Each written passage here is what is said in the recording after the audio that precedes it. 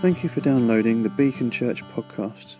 We hope that you enjoy today's message and that you find that God speaks to you through it.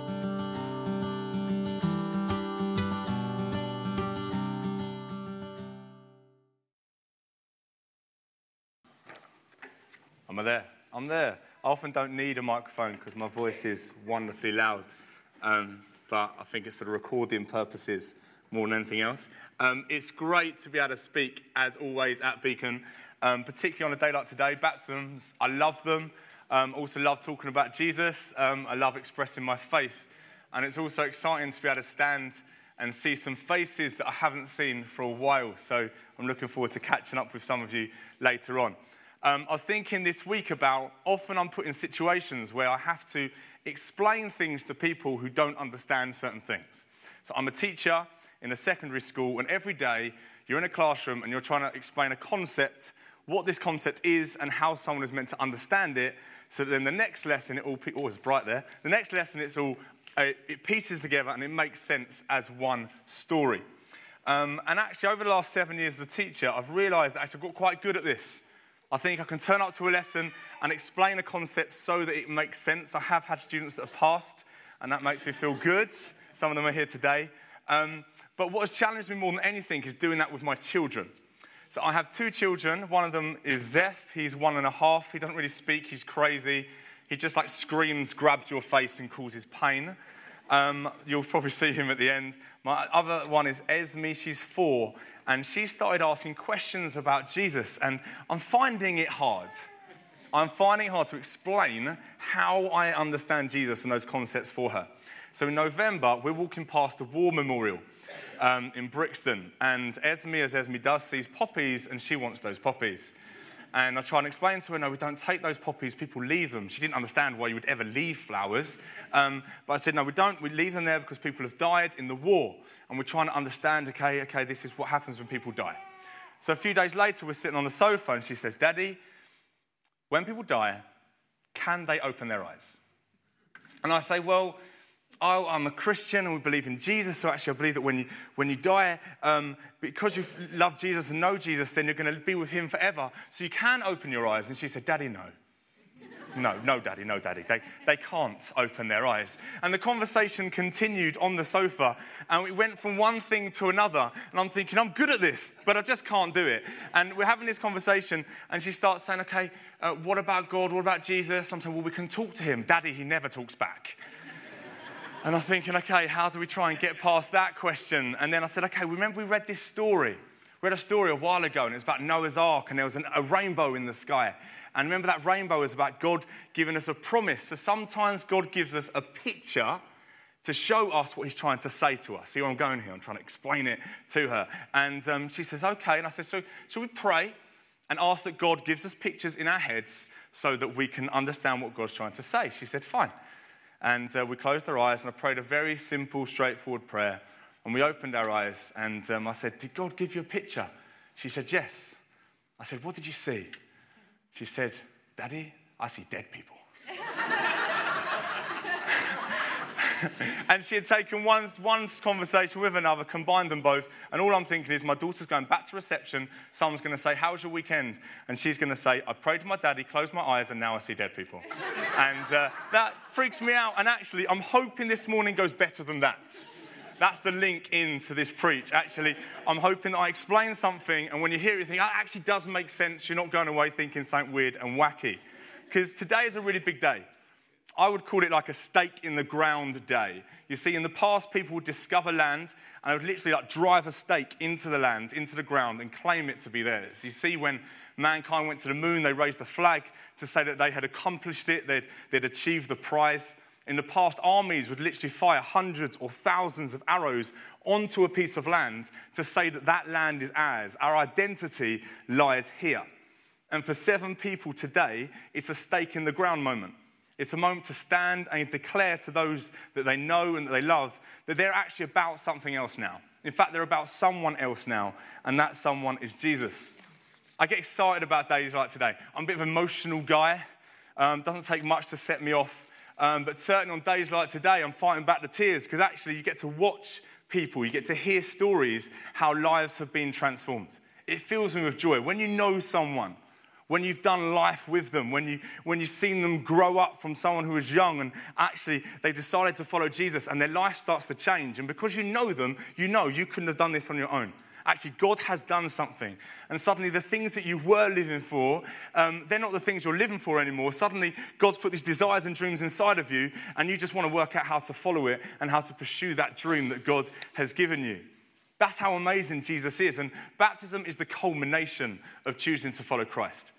And I want to unpack the scriptures to show you how amazing Jesus is and why, when I was 15, I chose to get baptized myself. You see, in the book of Acts in the Bible, there's this guy called Philip.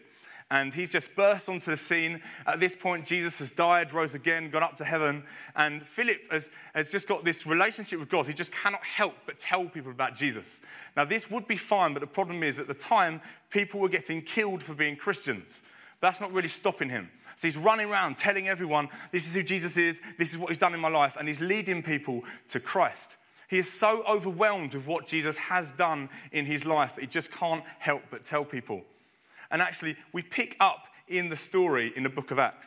It says this: "Now an angel of the Lord said to Philip, 'Go south to the road, the desert road that goes down from Jerusalem to Gaza.' So he started out, and on his way he met an Ethiopian eunuch, an important official in charge of all the treasury."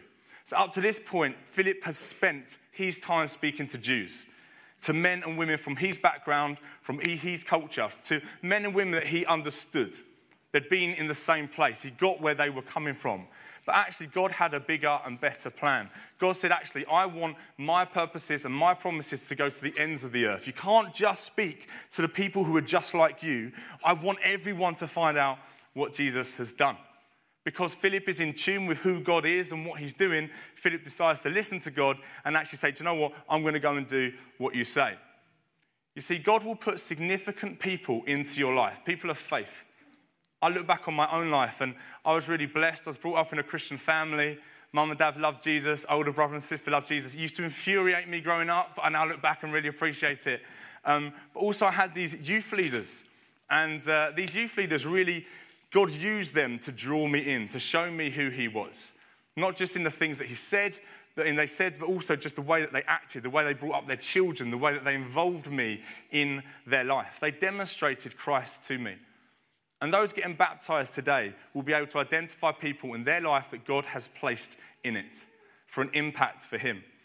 It's just a small sign that God actually does know what he's doing, that God can weave the fabric of humanity in his hands. For some here today, you may not believe in Jesus. You might have believed in him before. You might have made a commitment to him, or you might have never known anything about him. I don't really know where you stand, but I am very happy to potentially be that person that God has put in your way today. Just like Philip was put in the way of this Ethiopian to tell him about Jesus, I'm happy to be that guy standing in front of you. And there'll be an opportunity at the end that if you don't know Jesus and you want to know him, if you want to have a relationship with him, then I'd encourage you, don't leave today unless you ask a few questions about who he is. So back to Philip. He goes over to the man, over to this Ethiopian eunuch, and he's riding a chariot at this point, and he hears him reading a Bible passage. And it comes from the book of Isaiah. And it says this: "He was led like a sheep to the slaughter, and as a lamb before its shearer is silent. So he did not open his mouth. In his humiliation he was deprived of justice. Who can speak of his descendants?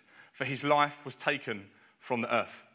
Now, this man was from Ethiopia. He wasn't a Jew. He didn't know the scriptures. To be honest, I don't even know how he got hold of them, but he was intrigued. He didn't know what it meant. Okay, he couldn't piece it together. Who is this guy? What's it speaking about? What do you mean that he was like this? I don't quite understand. It seems to speak of a man who was ruined. It seems to be quite significant, but I don't get it. So he asks Philip a question. He says, "Tell me, please, who is the prophet talking about, himself or someone else?" This must have been music to Philip's ears. Here is a man in front of him who wants to know the greatest story that has ever happened, a story that literally turns the world upside down, and I get the opportunity to explain it to him. This is what Philip loves doing.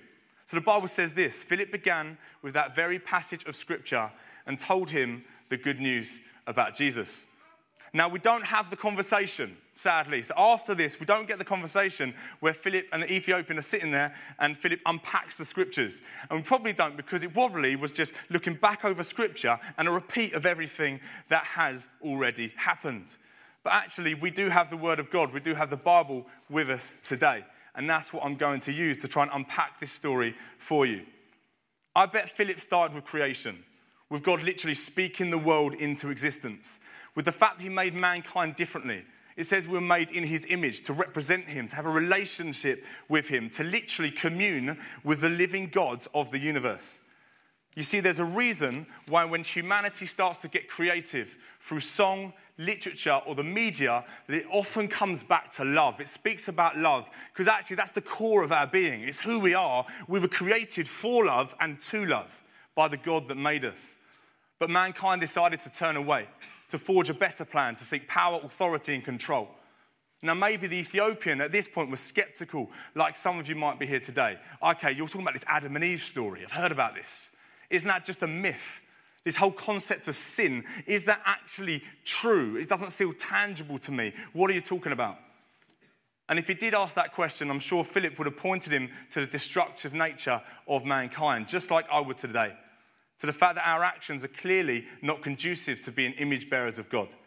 That even if we manage to control what we do, if we keep our desires in check, if we don't actually take part in some of the things that we want to, when we look at ourselves, often even inside of ourselves, that we're full of shame by the way that we act, by the things that we think. The society, even though it's developing, even though we are progressing, seems to be more corrupt and lost than ever. You just got to turn on the news to see that. Mankind has fallen. The relationship that God has in store for us is broken, and it all seemed lost. But at this point, at the very beginning of scriptures, at the very beginning, just after this event, thousands of years before Jesus ever turned up on the scene, God gives a promise. He says, I'm going to sort it out. Probably didn't use the word gonna. But he says, I'm going to sort it out. Okay? And he's saying there's going to be someone who comes who's going to crush sin. And by crushing it, he's going to sort out the problem, but he's going to harm himself in the process. And this one promise arches all the way through Scripture and indeed goes back to that passage, which we'll get to at the end. It arches through everything. It pierces everything. And I bet Philip then took the Ethiopian to the story of Abraham. This old married man with no children of his own, unable to have children. To a promise that God gave him. He said, you see those stars in the sky? They're not London stars. Okay? When you look up to the stars in London, you might see the odd speck and then you realise it's a satellite flashing or a plane moving. Okay? It's not those kind of stars. I took some students on a trip a few years ago, and one boy looked up and said, oh, look, sir, fireworks. I was like, they're not fireworks, they're stars.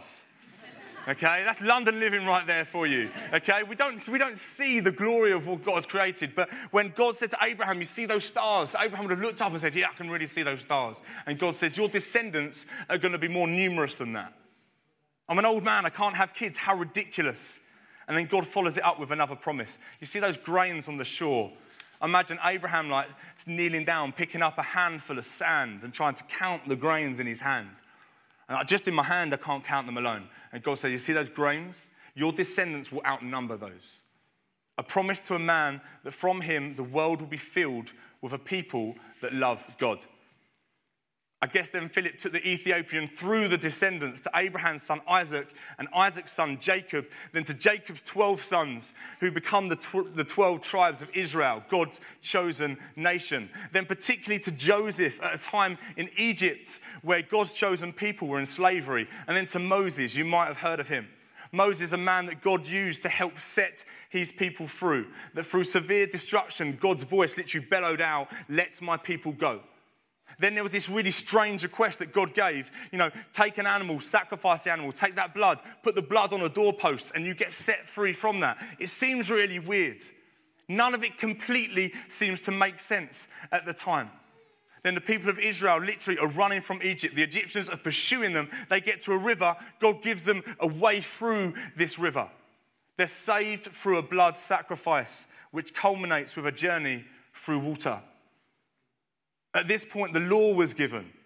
10 commandments, if you want to call it that. Now, when Philip took time to breathe, maybe the Ethiopian would have said, oh, I've heard of this law. these commandments. They're impossible to follow. I understand not committing adultery, not murdering, but to honour your mum and dad in everything, to never lie. Okay, don't quite understand how this pieces together. Why would God give us commandments that we cannot follow? Why would God tell us to do something which shows that we fail? If I was Stephen, I would have smiled, because maybe I would have questioned this myself. The law is seen as a guardian, like a parent that keeps a reign of protection over his child. Although the Israelites so often failed, the law protected them from assimilation. It protected them from becoming like everyone else. It made them distinct. Therefore, it protected the promise that God had given long ago, that someone was going to come who was going to crush sin, that someone was going to come who was going to take that punishment on himself, that someone was going to come in the line of Abraham whose descendants would fill the earth to the glory of God. God's promise was being carried through a people, and it was a people that were being protected by the law.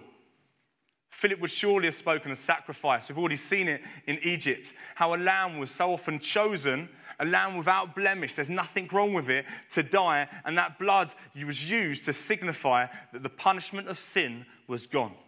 That ultimately mankind's corruption could only be rectified through a just punishment, and that consequence was death. But sadly, this sacrifice had to happen all the time. One animal couldn't really do it because we carried on sinning. We carried on messing up. So it's sacrifice after sacrifice after sacrifice. And we see that through Scripture. We couldn't be these image bearers that God made us to be. In fact, mankind was so alienated from God that they built this temple, and there was literally a massive curtain that separated the people from God. And only one person once a year could enter that temple through the curtain to make a sacrifice on behalf of everyone. It was crazy. God was so holy that our sinfulness means we couldn't come back to him. Created for love, designed for love, unable to truly love. The relationship was over. It was broken. The Ethiopian might have asked at this point, this links to the passage. I was reading here, and actually, talking about sacrifice, death, I'm starting to piece together. It sounds like a man may have taken this sacrifice upon himself. Why would he do that? And surely this is where Philip brought the story to land. That man was Jesus. He wasn't just a man. That man was God. This passage was written many, many years before Jesus even came on to the scene. But when he did come, Jesus changed everything. You see, the law protected the people, but ultimately pointed to one person who could fulfill it. That was Jesus. Someone needed to come who could bring us back to God, to restore us, because we were lost, to restore us back to who he was. That was Jesus. The promise that God gave at the beginning pointed to Jesus. The promise to Abraham about his descendants pointed to Jesus. That's why we're here today. So many believers throughout history that cannot be counted. More than you can see in the stars in the sky. The whole notion of sacrifice, escape from Egypt, of blood being shed, of an innocent needing to die to remove sin from you. It isn't even about us. It's about him. It's all about Jesus. The whole story paints around who he is. The Bible says that Jesus knew no sin, but became sin. Jesus took the punishment of death, became the sacrifice, so that through him we can live. But when he died, the Bible says that curtain in the temple, literally tore in two. The barrier was gone. Suddenly there was a way back. Suddenly we weren't lost anymore. We could enter into God's presence. We're restored. We can be the people that God has always intended us to be. Those image bearers. The image bearers of the creator of the universe. And as I said, we don't have the conversation between Philip and the Ethiopian. We don't even know how long they spoke for. But I would guess that he had more time than I do with you today. But through Scripture, Philip showed this Ethiopian that even though the world seems messed up, even though when we are honest with ourselves, we often see that we are part of the problem, that society is not improving, even because of all of those things, God has and has always had a plan. The Bible isn't just random words. So often people read it, it infuriates me. Oh yeah, it's just a load of words, just pieced together. Are you joking? You read it. If you read it, it's one incredible story. It's a tapestry. It fits together. It makes sense. It shows God's plan. That's why as believers we praise the name of Jesus. The songs we sang today were very Jesus heavy. weren't they? Very Jesus-headed. We sung about blood, okay? We sung about Jesus. Someone prayed out and mentioned Jesus, okay? It's all about him. That's why we sing about what he's done. It's not just to be morbid or to speak about death. It's because his death saved us. It's to celebrate in Christ's victory. It's to join in that victory. Not because we deserve it, but because he has broken in and done it for us. That through repentance of our sin and acceptance of him, we can celebrate. We're part of Christ's victory. It's amazing. And that's why I love Jesus.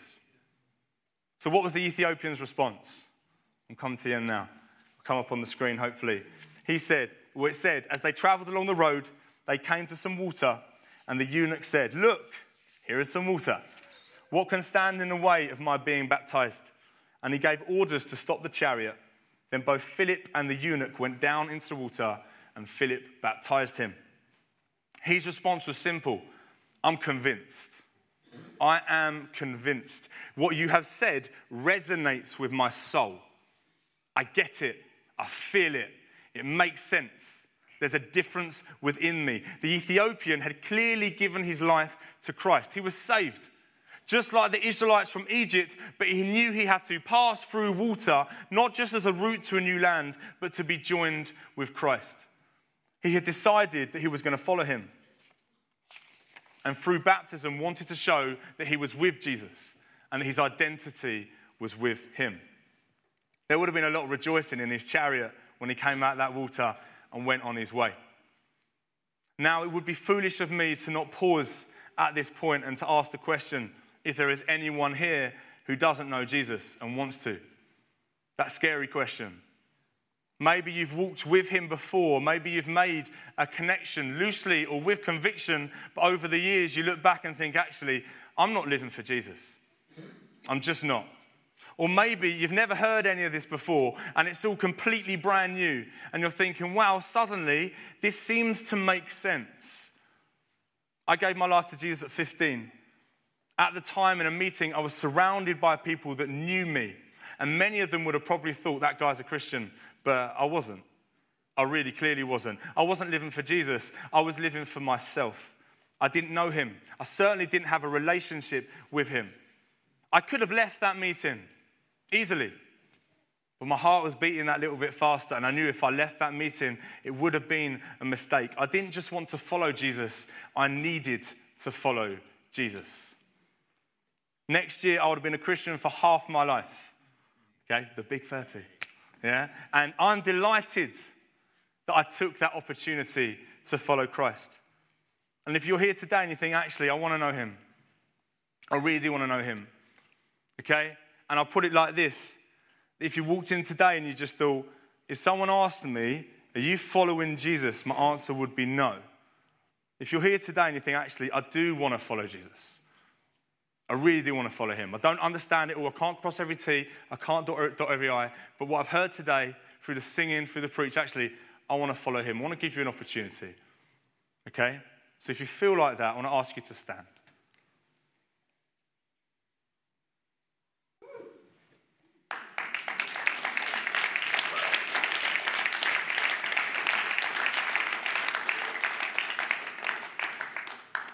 Just going to wait for a little bit longer. Anyone else?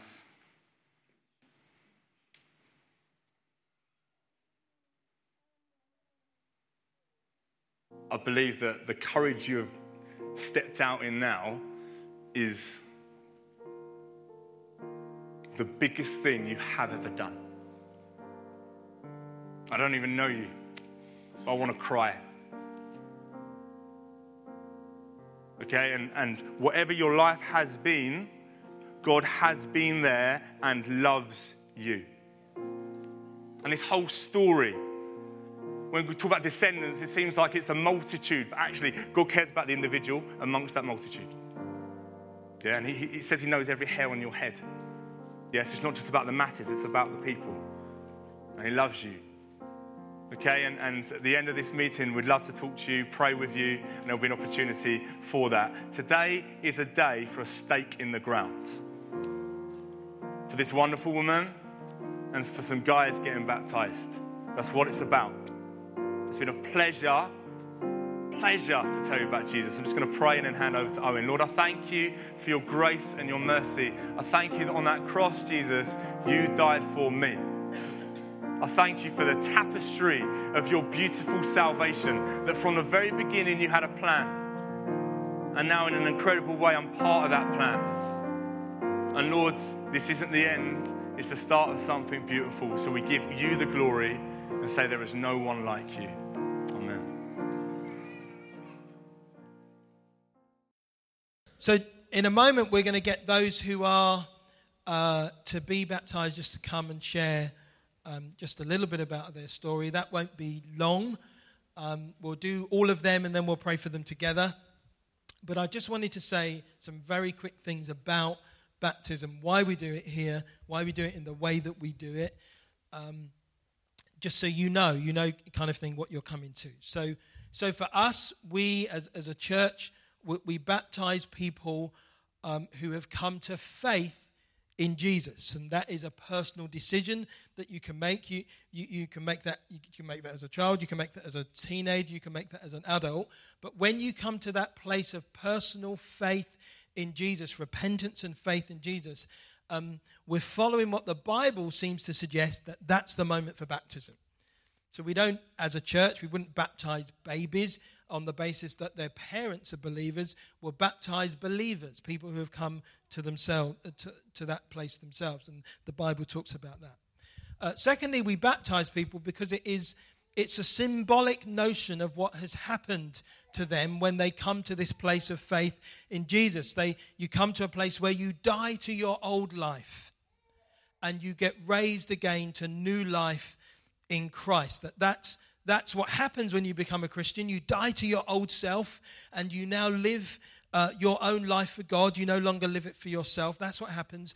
And when people go into the water, when they go down into the water, it's symbolic of that dying to self and being raised to new life in Christ. So we baptize people for that symbolic reason, and you can read about that in Romans 6 if you want to.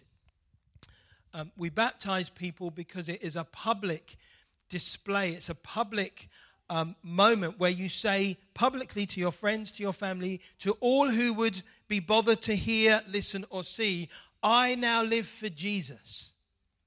It's a public thing. So there are places around the world where it can't be done so publicly, but here we can do it publicly. So we baptize people publicly because it's a way of you saying, I'm now living for him, identify with him. And that's one of the reasons we do it. And we do it, finally, I'm just going to mention, is because it's simple obedience. The Great Commission, when Jesus left his disciples, what he said to them was, go and make more disciples. Go into the world and make more disciples. And he tells them to do a number of things. And the first thing is baptizing them. So we get baptized simply as an act of obedience to what God has done in our lives. And Jesus himself was baptized. And when he was baptized, there was a moment where the Bible tells us that the Holy Spirit came down and descended upon him like a dove. So there was this pleasure in God when Jesus was baptized. And I always feel that when people are baptized, there is a pleasure moment in God for you. That you, those of you who are being baptized, savor the moment. Savor the moment. Don't think to yourself, all right, I've just got to get through this. No, don't just get through this. Savor this moment. This is a moment of God's pleasure upon you and your life. Okay, so I want to ask those 7 who are being baptized, if I refer to my phone, everyone, it's not because I'm looking at messages or anything like that. It's because I've got their names here and I've got little words that I've got for them here on my phone. So I'm not playing games, just so you know that.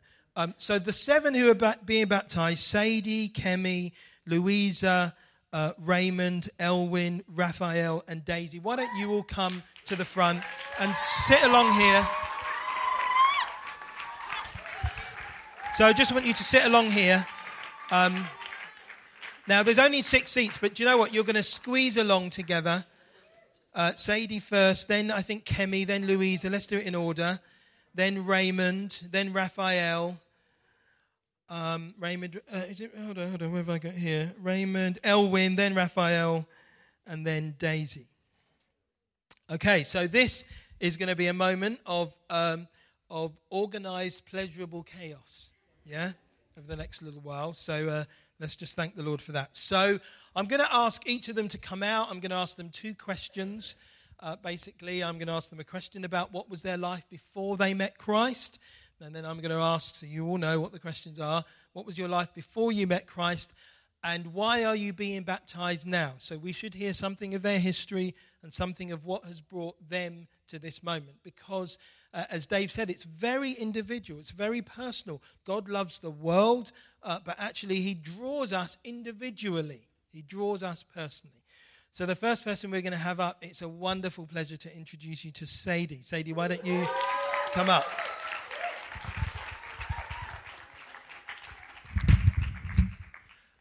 Andy, can I use this one as well? Okay, so this is a risk. I'm giving Sadie a microphone. This is a risk for all of you. I'm giving you a microphone, but I will take the microphone away if we're talking for too long. So if you want to know more of their story, you can ask them afterwards. We are getting the highlights of the highlights, okay?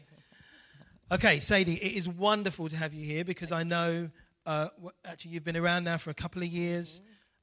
Why don't you say just a little bit about what your life was like before you met Jesus? Well, to me, my life was a mess. It was all over the place. I wasn't structured. But, and going along, I've been trying to find Jesus and be alongside him, but it never got there. I've tried to baptize before, but it's like I got stuck and I didn't know what to do. But when I came to Beacon and I met John, that was like, wow. He said, come to my church and see what's it like. And even the day I came to the church, it was like everybody welcomed me. I'm always smiling. When I'm at home, I'm not smiling. I'm totally not smiling. But as I come to the church, everybody just welcomed me, made me feel like I'm a human being. I'm part of something. I'm part of a family. And it's been wonderful. It's been a journey, and it's been a blessing. Yeah. Thanks to God. Because I've been through so much. I've been ill. I prayed to God. I've come round. I can't even believe I'm smiling today because I was really badly at the beginning of the year. But I'm smiling. I've still got my pains, but I just look through that because I prayed to God. And it's like you're saying, people say, you look good. But I'm saying, underneath, it's not. But I prayed to God, and I'm here. And I've got a very good pastor and good people who think about me, pray for me, and they love me. And yeah, I love them. That's very, very true, Sandy. It's all very true. You want to buy? No. So I've got one more question. So just say really briefly, why are you being baptized today? Well, I feel that I've reached a point in my life where I'm structured now. And I've got to be, because I'm all over the place. So I've seen God while I've been ill, and I've prayed, and he said to me, this is your time now, Sadie. This is your time. So that's fantastic. Yeah, now you sit down there, Sadie. Well done. Very good start. Okay, let's welcome Kemi, everyone. Okay, so Kemi, it's the same question to you. What was your life like before you met Jesus? Before I met Jesus, my life was a life of brokenness, of pain. I've been a Christian for so long, but I always did not go. I don't always obey God at all times, and I felt my paths derailed from God. So then I started praying and asking God for forgiveness and everything, and I also met John, so he invited me to Beacon Church. And when I came here, I felt the sense of peace, of love. And I remember the first Sunday I came, I met Gage, and immediately she was like, oh, you're new. And I felt a sense of belonging. She got me to join the community group and everything. And it's been then also my son Micah, really a place where he has really thrived. I felt we were both loved and everything, and I felt like my life growing in Christ and everything. So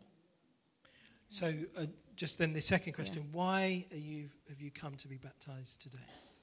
Okay, I've come to be baptized today because it's like a public declaration for me that I have accepted Jesus as my personal Lord and Savior. I want to identify with Jesus. And in the Bible, it says we have to be baptized of water and of spirit. And I had the opportunity of that reaffirmation at the Alpha Weekend yesterday of being baptized with the Holy Spirit. I felt like I never had the Holy Spirit, but I had that reaffirmation yesterday that, yes, I do have the Holy Spirit. So it's just a win-win for me. Like, Jesus is just everything. Okay. So Jesus is a win-win. Yeah. Okay. So, Sadie, can you just stand for a moment? Because I did have a word for you. I've been praying for these guys this week. And Sadie, what I felt for you was God sees your heart, your desire for your family to know him. And that's why you bring your kids and your grandkids, and they're always around you. And he's going to answer your prayers. Yeah. And for Kemi, I felt it's very interesting how you began. God's going to heal the brokenness inside you. Amen. Is that okay? Thank you.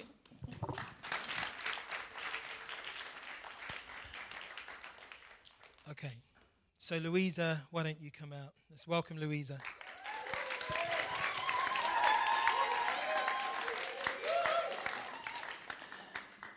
Louisa, you're getting very familiar with being up here, so I'm going to try and...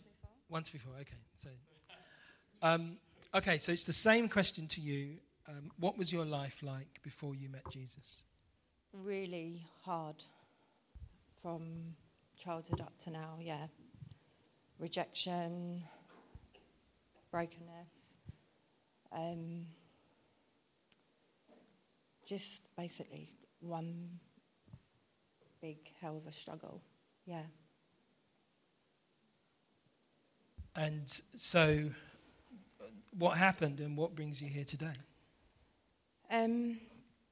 Well, I've turned to God on and off for most of my life. And then I got to rock bottom in my life. Suicidal thoughts, just a whole load of stuff. And that John Taylor, amen for him, he came to my house, offered me to come to the church. When I first come here, just like Raymond, I thought you were all bonkers and just crazy. But I did feel really welcome and happy when I didn't come, the weeks that I didn't come, because I didn't come regularly like I do now. I felt a mess through that week. And then when I did come, the week after the weekend of me coming, it was like peace. So, yeah. So why are you going to be baptised today? Because all my life, I can only talk for myself, but all my life I've turned to God and then gone off the rails, turned back to God, and I feel that especially as I didn't put my name down for this baptism, by the way, so I don't know how this happened. I feel, especially at the Alpha calls and the meeting with Peter and Lucy, I felt that God was actually saying, do it now, the time now is the right time. So, yeah, that's why I'm doing it now. Okay, well done. Well done for being obedient to that. Wait. So I've got this word for you, Louisa. My mum once gave some advice to a lady many, many years ago who started coming to our church. And her advice to that lady that she remembered years later was stick to the ladies in the church. And what I felt for you was you're to stick to the women of the church. You're to look at them, you're to follow them, you're to engage with them, you're to make relationships with them. And that will be of great benefit to your life. Okay. Thank you. Okay, Raymond, why don't you come out?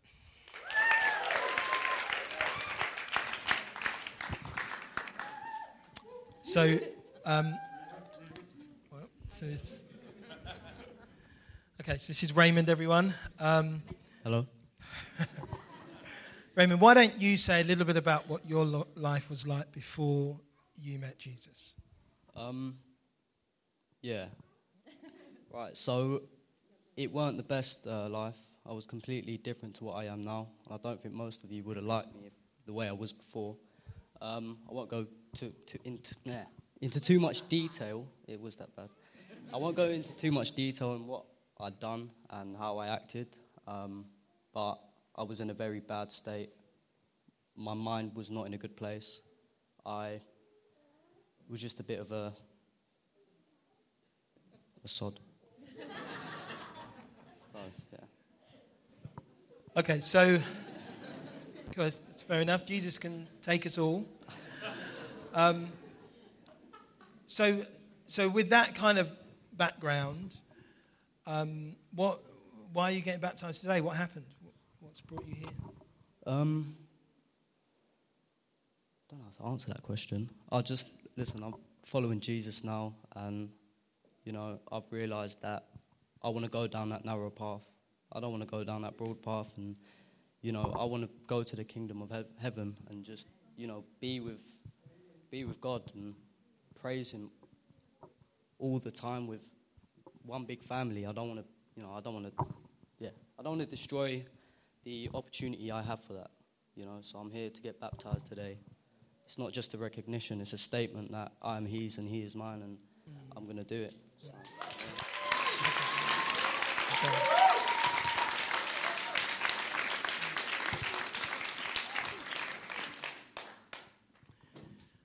What I felt for you, Raymond, as I was praying was God has handpicked you.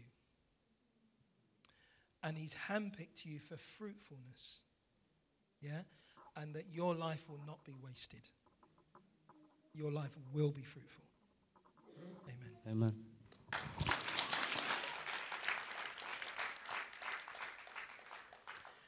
Okay, Elwin, why don't you come out?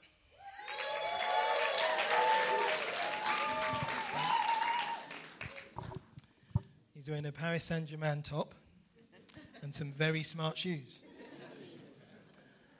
Okay, Elwin.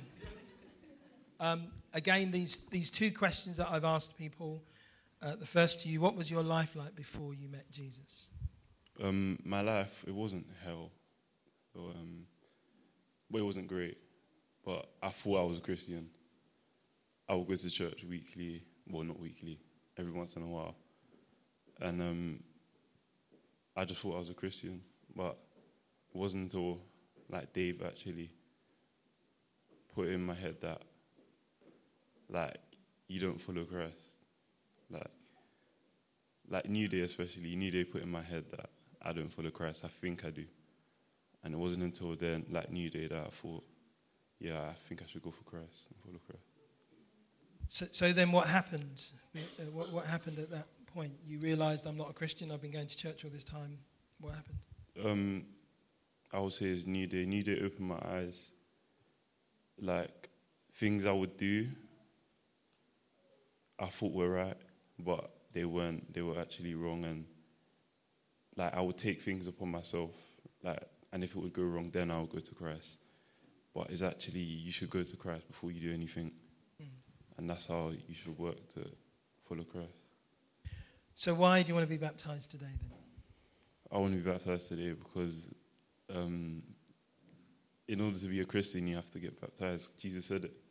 If you want to be a Christian, get baptized, and just, yeah. Is it you're being obedient? Yeah, obedient, yeah, as you said. Elwin, I had this word for you. you stand head and shoulders above your friends. Yeah?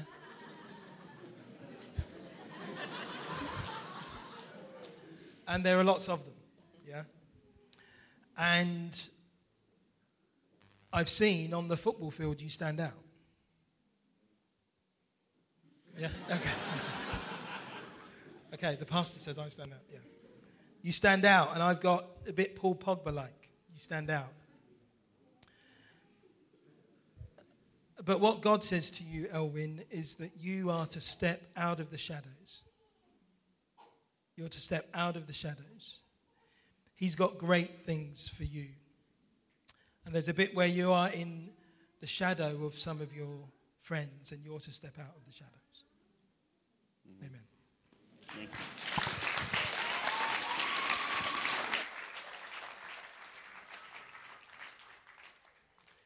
Okay, Raphael, why don't you come out?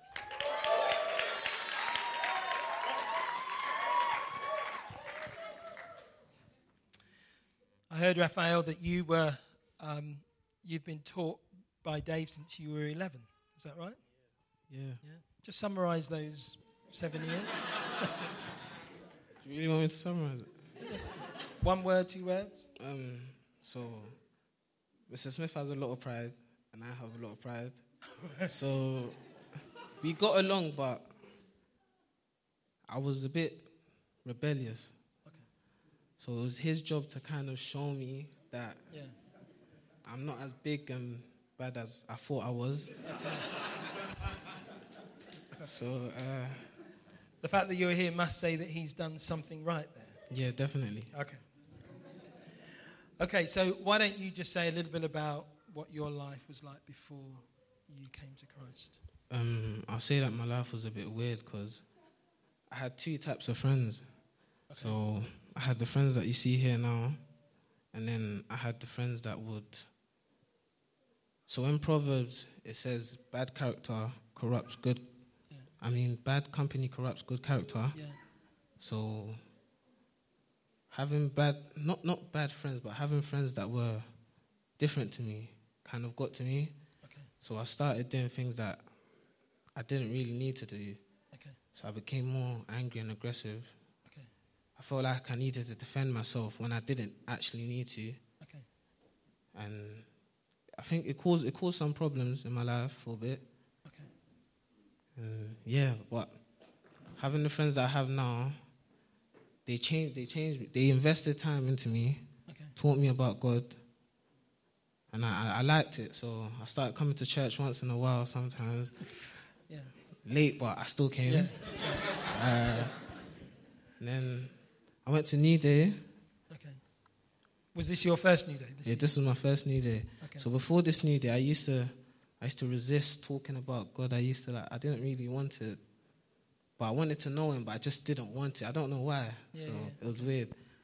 But at New Day, it's like something came over me, and I couldn't resist it no more. Okay. So it was like I had to talk to God. I had to let him in. Yeah. Okay. That's good. So, having gone through that experience, so that's really just this summer, just a few months ago, why are you being baptized today? I'm being baptized because I feel like I not only need to give to my friends and my family the time that they've invested into me to show them that it's working, but I need to show God that it's working in me as well, that I'm ready to become a Christian. Okay. Well done, Raphael.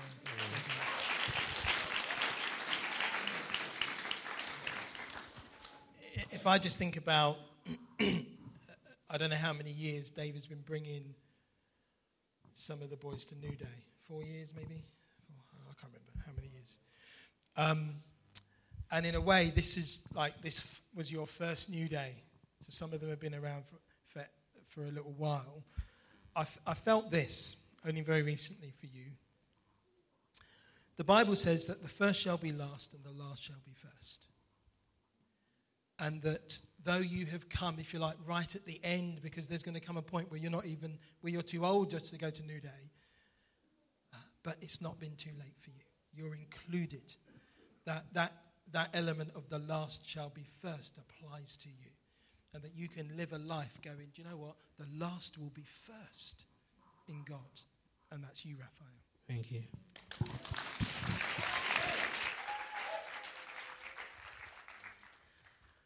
Okay, Daisy.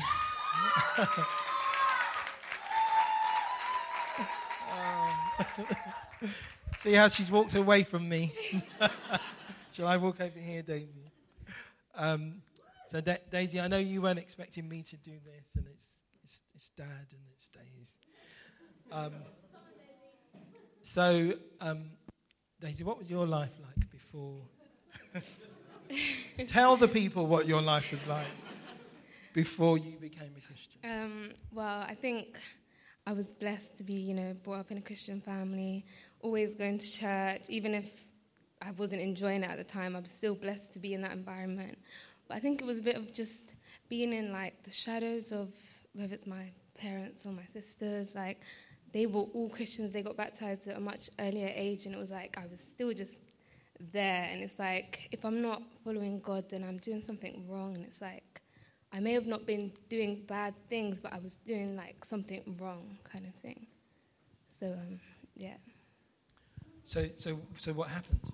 I think 2 years ago, at the weekend away, when Angela Kim was there, she kind of had a word for me, and it stuck with me to this day. Over the past 2 years, I've just been thinking that it's not about my ability, but my availability. And I think that's just been something I've struggled with. I'm thinking, I'm not ready or something like that. And it's you're never going to be ready. And it's God wants me, and it's I'm available. It's whether I think I can do stuff, whether I think I'm ready. It's I want God to use me. I want so many things, and it's I'm asking for everything, and I'm not doing anything really. It's I've seen so many amazing people, and I want God to make me bold, confident, wise, and in His Word. And I think I'm just getting baptized today to show God I'm being obedient and that I'm ready for it. That's it, really.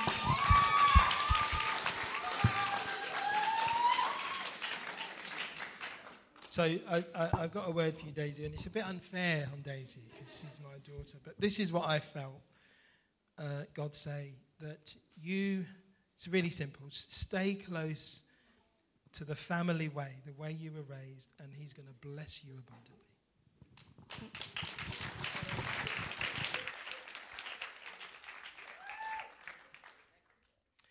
Okay, so time presses, but what I want you to do, and this is a bit odd, is you seven, I just want you to just stand down the middle here. Can you just quickly all say, do you go to the end to stand down the middle? Sadie at the end, and then Kemi in a line. Don't go too far, Sadie. Stand in order, Raymond. Don't know where your orders. Okay, and I want everyone just to stand up and really just reach a hand out to them. And I just want us to pray. Just begin to pray. Let's all lift our voices. Those of you in Beacon, you know how to pray. So let's pray out for these seven. Let's pray a blessing upon their lives. Father, we want to give you thanks for just the wonderful stories that we've heard. Lord, not many words, but a real sense that you have changed lives here. That these are people whose trajectory is different because they've encountered you.